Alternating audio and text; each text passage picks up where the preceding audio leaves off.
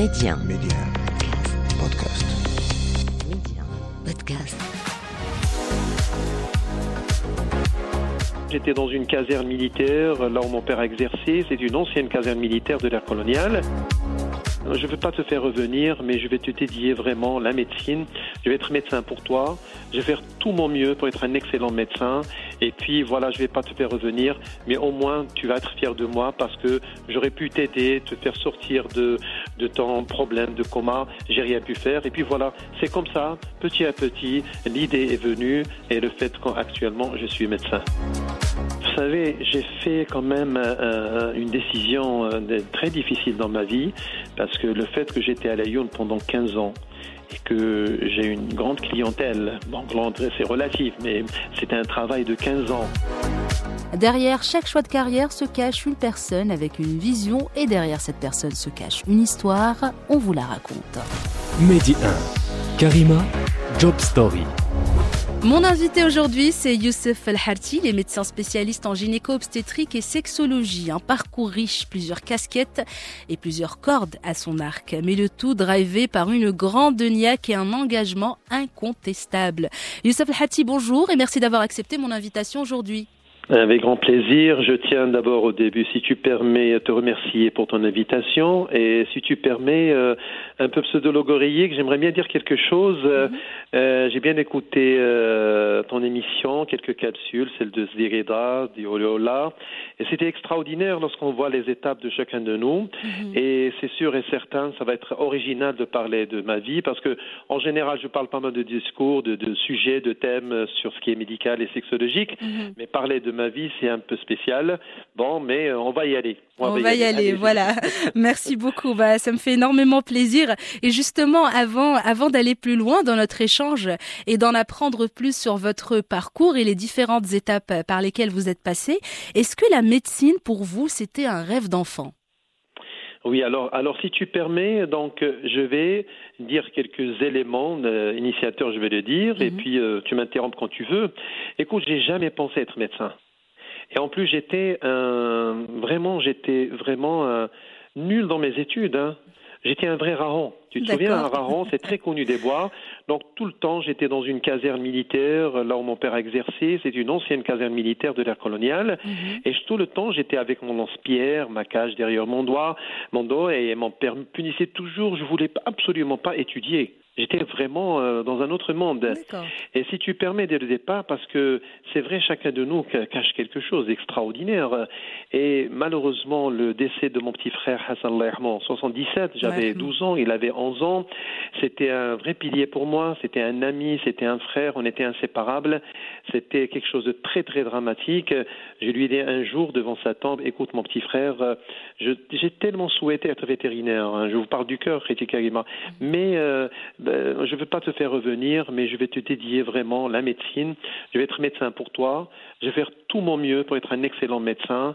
Et puis voilà, je ne vais pas te faire revenir, mais au moins tu vas être fier de moi parce que j'aurais pu t'aider, te faire sortir de ton problème de coma. J'ai rien pu faire. Et puis voilà, c'est comme ça, petit à petit, l'idée est venue et le fait qu'actuellement je suis médecin. Eh bien, le message est passé, Youssef El Harti. Je suis sûre qu'il est fier de vous, de là où il est actuellement. Vraiment, c'est tout à votre honneur d'avoir voulu justement rendre hommage à votre frère en exerçant une profession de médecin. Alors, des débuts en gynécologie, Youssef El Harti, et un switch vers la sexologie. Comment s'est fait justement le déclic et pourquoi ce passage ? Oui, très bonne question. Alors souvent on me disait, mais pourquoi tu es gynéco ? Après on me dit, mais pourquoi tu es devenu sexo ? Alors là, il y a toujours un pourquoi dans l'équation. Tout à fait. Alors moi j'ai choisi la gynéco-obstétrique comme un métier extraordinaire pour moi parce que je dis il est mosaïque dans tout, c'est-à-dire on peut faire la médecine interne, on peut faire la médecine endocrinologique, on peut faire la chirurgie, on peut faire l'obstétrique. Donc c'était disons un métier pour moi, tous les métiers, toutes les spécialités. C'est extraordinaire, chacun choisit ce qu'il souhaite, mais moi j'ai trouvé ça, c'est magnifique et génial. Et donc j'ai fait ma spécialité à Bordeaux et j'avais complété cette spécialité par l'andrologie, tout ce qui concerne l'homme, c'est à Lille, et surtout la périnéologie, le problème du périnée de la femme en particulier, à Limoges. Et en rentrant de Bordeaux, donc j'ai exercé pendant 15 ans à l'Ayoun, au Sahara marocain. Donc, je passe un petit bonjour à toutes mes patientes et mes patients. Et dès lors, donc, durant mes 15 ans, donc, un jour, c'était ma 8e année d'exercice. J'avais du monde, donc j'avais des césariennes, j'avais des programmes, un programme à faire opératoire. Et puis, voilà, c'est vrai, c'est ce que j'ai vécu, c'est incroyable, c'est notre destinée. On peut peser peut-être quelques éléments de destinée, mais on peut pas tout modifier ou manier, c'est pas possible. C'est le destin, on l'accepte. Et puis il y a une femme qui est venue me voir, une patiente. Elle est entrée, donc elle a commencé à pleurer pendant pas mal de temps. J'ai appelé mes 3 assistants, je lui ai dit mais qu'est-ce qui s'est passé? Il me dit non, on n'a rien fait. La madame me dit laissez-moi pleurer. Je l'ai laissé, j'ai respecté bien sûr son vœu. Et à un moment donné, elle me disait mais écoutez docteur, je souffre. Je suis mariée depuis 5 ans. Je ne sens rien avec mon mari. Il n'y a pas de communication. Je ne peux pas dire ça à la famille. Je suis triste, je suis malheureuse. Et là, lorsqu'elle m'a dit ceci, j'ai dit, mais dans ma tête, dans mon inconscient, mais qu'est-ce qu'elle me raconte? Le bloc, les femmes qui accouchent, pas mal de problèmes. Et je lui ai dit, écoutez, madame, vous savez, ça va passer. Je lui ai dit un peu de magnésium. Et je suis parti, je me souviens très très bien, c'était 17h pour mon déjeuner. J'ai vu ma femme qui est médecin, je la remercie, qui me disait, je lui ai raconté, il m'a dit, qu'est-ce que tu lui as dit? Je lui ai dit, mais écoute, je lui ai dit un peu de magnésium que je voulais faire. Eh bien, ma femme était vraiment mécontente comme médecin. Elle m'a dit, mais non, tu aurais dû l'adresser un sexo à Casa. Je lui dis non, c'est moi. Et avec le temps, j'ai su que des petits soucis à cette femme lui est arrivé. Bon, c'était pas vraiment la cause là où elle m'a rencontré, là j'ai consulté, mais je pense que j'étais très négligent, franchement. Et j'ai pas bien pris cette dame de ce problème, cette problématique. J'aurais dû l'écouter plus, malgré mes urgences. Bon, j'étais dépassé, c'est vrai, mais en même temps, j'aurais dû l'orienter. Et dans la vie, je souligne quelque chose d'extraordinaire, il faut savoir déléguer. Et là, le fait de ne pas adresser, donc j'ai eu un remords interne, une souffrance, c'était vraiment une blessure. Et dès lors, vraiment, j'ai décidé de démarrer ma formation en sexothérapie. Donc j'ai démarré à Casablanca d'abord, et puis après, j'ai fait des ateliers pas mal en France ou ailleurs. Et actuellement, je suis sexothérapeute. Je fais plus de sexothérapie que dans mon métier de gynécologue. C'est un choix, c'est un déclic, mais il y avait une cause déclenchante et c'était cette dame. J'aurais souhaité la revoir avec le temps pour l'aider, mais c'était ma négligence qui m'a poussé vraiment à me former à ce métier, je dis, extraordinaire, qui va amarrer souvent l'instabilité du couple. C'est un mal pour un bien finalement.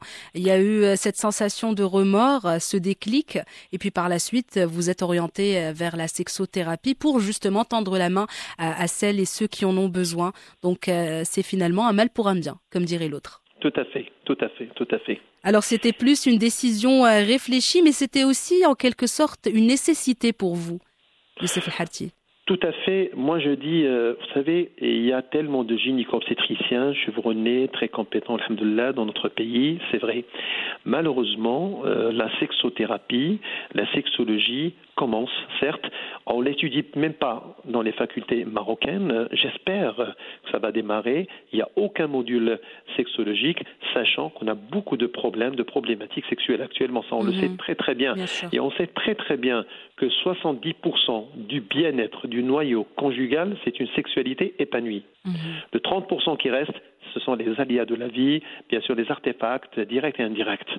Mais à un moment donné, donc je dis, écoute Youssef, tu commences ce métier. C'est pas rentable sur le plan financier, c'est vrai, par rapport lorsqu'on fait nos gestes dans le métier de l'art, c'est une autre chose. Mais dans la vie, il y a des choix. Le vrai gain, lorsque je vois par exemple Madame Karima, je vois une patiente, il y a un patient, un noyau conjugal sacré, comme je dis toujours, 17 ans mariés, et n'ont pas encore consommé, ils souffrent, ils ont tellement passé pas mal d'étapes délicates. Et à un moment donné, il vient vous voir ou voir d'autres confrères ou d'autres consoeurs sexothérapeutes. Et à un moment donné, leur vie change radicalement. Je pense qu'il n'y a pas de prix. Bien sûr. Là, doucement, progressivement, j'ai commencé ma sexothérapie. Bien sûr, je remercie la grande équipe casablancaise qui nous ont formés avec notre cher consoeur professeur Kadiri. Et progressivement, j'ai fait pas mal d'ateliers en France parce que pour la sexothérapie, il faut vraiment se former, sachant que même notre cher consoeur, je viens de donner le nom, Oustaz Kadiri, était aussi en train de se former pour le premier module qu'on était en train de faire. Parce qu'il n'y a pas de formation sexuelle sexologie au Maroc, ça se passe pas dans les facultés, et il y a un grand désarroi, il y a une vraie souffrance. Et dans ce sens-là, je me trouve actuellement, je me sens très très bien, et surtout lorsque je vois par exemple que pas mal de couples qui souffrent, que ce soit un problème de consommation du couple, ou bien un problème, disons, de mécanique sexuelle délabrée, ou un problème de communication altérée, lorsqu'on intervient et on fait ce qu'on peut, eh ben ça n'a pas de prix. C'est lorsque vous suivez une dame avec un homme et pour un problème d'hypofertilité ou de stérilité, elle est enceinte et elle va accoucher. Je peux vous dire, disons, des sensations extraordinaires qu'on va sentir, c'est sûr et certain. Mais là aussi en sexualité, en sexologie, je me trouve lorsque on voit ces couples qui souffrent dans un état de marasme émotionnel et vous les aidez, vous les orientez, ça n'a pas vraiment de prix, Madame Karima. Bien sûr, et vous voyez aussi le fruit de vos efforts et vous voyez l'impact que vous avez justement sur les vies de vos patients. Youssef El Harti, donc un engagement qui allait donc au-delà de la sexothérapie, puisque actuellement également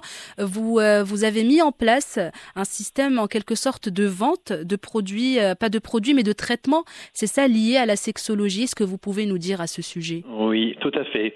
Mais écoutez, vous savez, les gens qui créent des sociétés, c'est tout un travail, une société médicale ou autre. Ça, j'ai bien écouté donc notre cher Reda Taleb, j'ai écouté d'autres, les capsules, les émissions étaient extraordinaires. J'étais vraiment, j'étais aspiré. Je suis en train, en toute sincérité, d'écouter pas mal de tes émissions. C'est extraordinaire, chacun de nous. Comment la vie se jugule, comment elle s'oriente, comment ce modèle. Ben, écoutez, c'est vrai. Moi, j'étais à l'Ayoun et souvent j'avais des patientes. J'avais pas un grand recrutement d'abord. C'est plus d'obstétrique, plus d'accouchement, mais j'avais des problèmes de sexualité, de sexologie. Et lorsque j'avais besoin d'outils médicaux pour traiter un couple, que ce soit vaginique ou autre, eh ben c'était très facile de les ramener des îles Canaries, parce que souvent les gens voyageaient, me le ramenaient, et donc je suis installé à Fès, et à Fès, donc j'avais besoin de pas mal d'outils aussi, du vin de France, d'Allemagne, mais c'était difficile parce que la douane n'acceptait pas, c'est normal, c'est logique, je comprends très bien.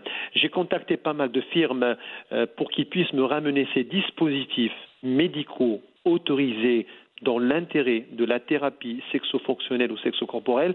Malheureusement, aucune société médicale ne voulait parce que c'était pas rentable sur le plan financier. Je les comprends, ils ont des contraintes. Alors j'ai commencé à souffrir. J'ai dit mais c'est pas possible, je ne peux pas arrêter quelque chose que j'aime. Il faut avoir des outils pour travailler, pour bien travailler. Et dans ce cas-là, j'étais vraiment dans un état de quatuor émotionnel. J'étais figé. Mais à un moment donné, j'ai dit plouf parce que j'ai fait une partie de mes études en Allemagne. J'ai demandé à mon frère, j'ai dit écoute, pourquoi ne pas créer une société médicale qui importe des produits sexuels médicaux autorisés pour la thérapie du couple. Et c'était le déclic qui a démarré. Et donc j'ai créé ces sociétés. C'est pas pour le business. Je pense qu'il y a des gens qui sont plus experts que nous parce que c'est leur métier, c'est leur expérience, c'est leur voilà. Mais aucune société n'a accepté, pas par méchanceté, non, mais parce que il y a des normes de rentabilité. Je le comprends. Donc c'est une mini-société, voilà, c'est une macro-société dans mon inconscient, certes, mais c'est une mini-société sur le plan fond, des produits qu'on fait rentrer, mais c'était surtout pour la thérapie du noyau conjugal. Je sais bien sacré conjugal parce qu'on ne pouvait plus ramener ces produits. Je suis très content parce que c'est la première société au Maroc, la mini-société, une petite société qui importe les produits sexuels dont on a l'aval et l'autorisation, bien sûr, du ministère de la Santé publique. Bien sûr. Dans ce cas-là, je suis content parce que là, lorsque j'ai un problème, un souci, voilà, je suis content parce que c'est une continuité, c'est un grand effort. J'ai trop souffert, Madame Karima, pour aller au ministère, pour la demande des papiers, pour les documents. J'étais en hypoformation, j'avais pas un bagage, disons, administratif. Je ne suis pas fait pour ce métier qui est noble, avoir une société médicale, mais il faut les gens adaptés, qui ont d'expérience, l'expérience, qui ont la maîtrise, mais progressivement, en trébuchant, en se glissant, bien sûr, j'ai commencé à manier progressivement les choses. Et puis, c'est une société actuellement qui est connue par la quasi-totalité des médecins, urologues, etc. Et lorsqu'ils ont besoin de matériel médical, sexuel, dans ce sens, ils appellent, bien sûr. Et puis, je suis content. C'est pas pour gagner, Madame Karima. Bien sûr, j'imagine, c'est une continuité de votre engagement, justement. La thérapie sexuelle. Tout à fait. Youssef El Harti, vous parlez en tous les cas de votre profession et de ce que vous faites avec tellement de passion. Mais est-ce que vous avez connu à un moment donné de votre carrière des moments de doute où vous vous êtes dit peut-être c'est pas la carrière qui est faite pour moi, j'aurais dû faire ça, j'aurais dû faire ça. Est-ce que ça vous est déjà arrivé de vous retrouver dans une situation pareille? Oui, vous savez, j'ai fait quand même une décision très difficile dans ma vie parce que le fait que j'étais à Lyon pendant 15 ans et que j'ai une grande clientèle, grande c'est relatif, mais c'était un travail de 15 ans. Puis donc c'est une continuité et plouf, j'ai décidé de rentrer à Fès pour créer uniquement un centre de thérapie du couple en sexologie. C'était très très très difficile. C'est-à-dire vous démarrez à zéro. Les gens ne connaissent pas vraiment ce métier. Les médecins, je les comprends, ne collaborent pas dans ce sens parce que on n'a pas une formation sexologique et je les en veux pas. Et puis je me suis dit, bon sang, tu étais, on peut le dire entre parenthèses, d'une façon métaphorique, tu étais dans un iceberg, entre parenthèses, dans le sommet, et puis après tu es complètement au fond, qu'est-ce que tu es en train de te noyer? Mais j'ai dit, si tu permets, Reti Karima, j'ai une petite parole de Charlie Chaplin, si tu permets que je la cite. Bien sûr, avec grand plaisir. Et je l'ai devant moi toujours. Et bien sûr, j'ai toujours l'image de mon frère d'abord. Et l'image, c'est qui me booste. Chaque fois, je dis, bien sûr, j'ai un Dieu magnifique, généreux. J'ai une famille qui m'oriente. J'ai une femme extraordinaire qui m'a toujours épaulé, qui m'a toujours soutenu dans ce sens-là, qui m'a toujours encouragé. C'est sûr et certain. Mais cette parole, moi, j'ai devant moi, Charlie, il dit, ce qui est vraiment bon, c'est de se battre avec persuasion et embrasser la vie et vivre avec passion. Perdre avec classe et vaincre en osant parce que le monde appartient à celui qui ose. Moi, j'ai toujours dit ça. J'ai dit, Youssef, on peut trébucher, on a des difficultés parce qu'à la fin, je me trouve démarré à zéro, difficile. Et puis, j'avais entendu des petites paroles parce qu'on dit, oh là là, il fait plus d'obstétrique, il est incompétent. Ça m'a fait mal, alors que j'ai travaillé pendant plus de 30 ans en obstétrique, c'est pas grave. Et en même temps, on dit, voilà, il est en train de travailler un métier farouche de sexualité, c'est quoi ce médecin qui s'installe? Et c'était très douloureux, franchement, et dur, mais j'ai dit, dans la vie, si on veut, on peut, et puis il ne faut pas en vouloir les autres lorsqu'ils se trompent, il faut savoir pardonner, avoir un bon cœur. Et surtout, j'ai donné une promesse farouche, qui est vraiment très très calé avec mon petit frère. Je lui ai dit, écoute, quelles que soient les difficultés, je vais être patient, je vais persévérer, je vais maintenir jusqu'au bout. Et c'était une phase qui m'a donné des doutes, oui, c'est vrai, je vous cache pas, Riti et Karima. Mais n'empêche, à la fin, en étant aidé par la volonté divine, on était par de l'énergie émotionnelle, par bien sûr le support incontournable de ma femme, Dr Gerouali, qui était la cause, en toute sincérité, j'ai commencé la sexothérapie. Il m'a dit, mais écoute, tu n'as pas pu aider cette femme, tu n'as pas pu l'orienter, c'est pas grave, il fallait le faire. Mais pourquoi tu fais pas de la sexothérapie? Je pense que tu as vraiment un petit bagage. Et un peu de temps, j'ai commencé à y penser. Donc c'était une phase de doute, mais je pense que même si on doute, même si on trébuche, le plus important, c'est d'accepter, c'est de se remuer, c'est surtout de persévérer.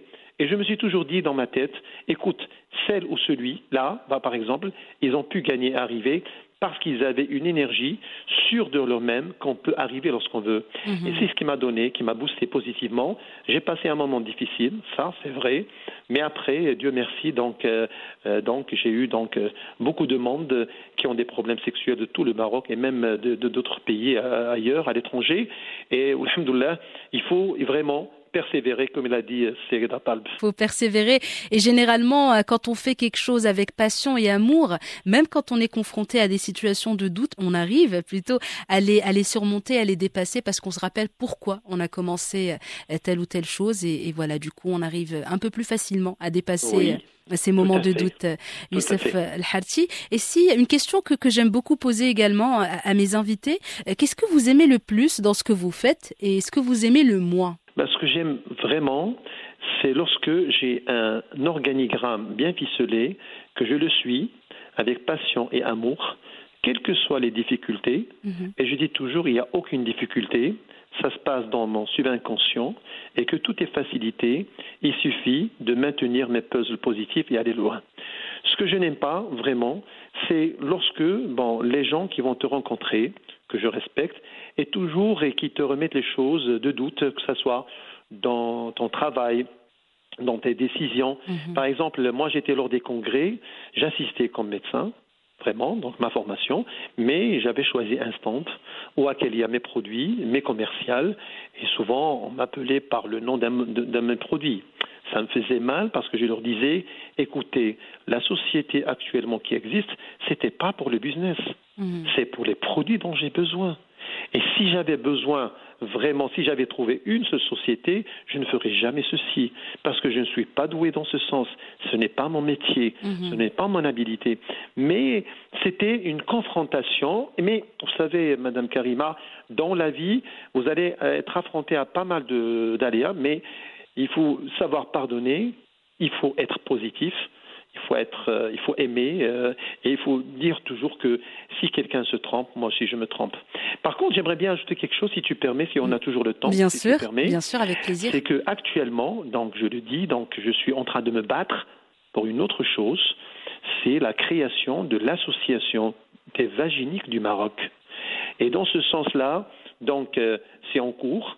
Ça va se voir, et je pense que c'est l'association du Maroc, certes, mais à ce jour du monde arabe. Il n'y a aucune association des vaginiques, et même pour les gens responsables administratifs, ils n'ont pas compris comment une association sexuelle.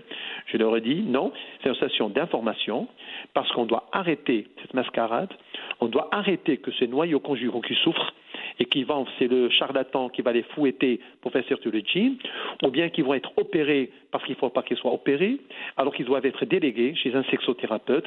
On doit arrêter vraiment cette souffrance de couple qui n'arrive pas à consommer, qui sont dans une société qui ne les comprend pas, que ce soit la société civile ou la société médicale, parce qu'à ce jour-là, il n'y a pas une bonne prise en charge pour les vaginiques du Maroc, ou plutôt le noyau conjugal vaginique, puisque c'est l'homme aussi qui va souffrir. Bien sûr. Et dans ce sens, c'est une association ce sont mes patientes et mes patients, donc on a instauré, donc bientôt il va voir le jour, et on va bien sûr sillonner tout le royaume, aller à pas mal d'autres associations, informer, expliquer, exprimer.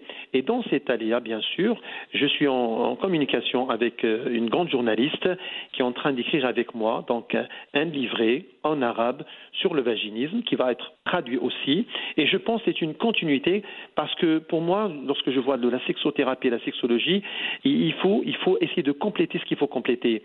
C'est vrai que le travail associatif est très difficile et très délicat, mais moi je serai de façon très éphémère puisque je vais installer uniquement cette association et après une année, je vais laisser ceci à une sexothérapeute consoeur ou à un confrère qui sont jeunes, plus dynamiques, qui vont continuer le travail. Le plus important, c'est d'informer, c'est bien sûr de propager cette information positive et j'ai fait bien sûr des enregistrements, que ce soit avec Express, que ce soit avec Medi 1 ou Med Radio ou avec d'autres horizons parce que j'essaie vraiment de transmettre, dire que ça suffit la casse.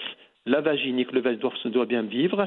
Et c'est en ce sens-là de ma sexothérapie, c'est l'installation, comme je viens de dire, l'instauration de cette nouvelle association qui va voir le jour, Inch'Allah, incessamment, et bien sûr qui va collaborer avec une association française et une association canadienne. Et c'est tout à votre honneur, Youssef El Harti. Peut-être pour la route, avant de clore notre échange, des conseils pour les personnes qui nous écoutent actuellement et qui ont soit du mal à trouver leur vocation ou qui sont coincés dans des carrières qu'ils n'aiment pas forcément. Qu'est-ce que vous pouvez leur dire, question de les motiver?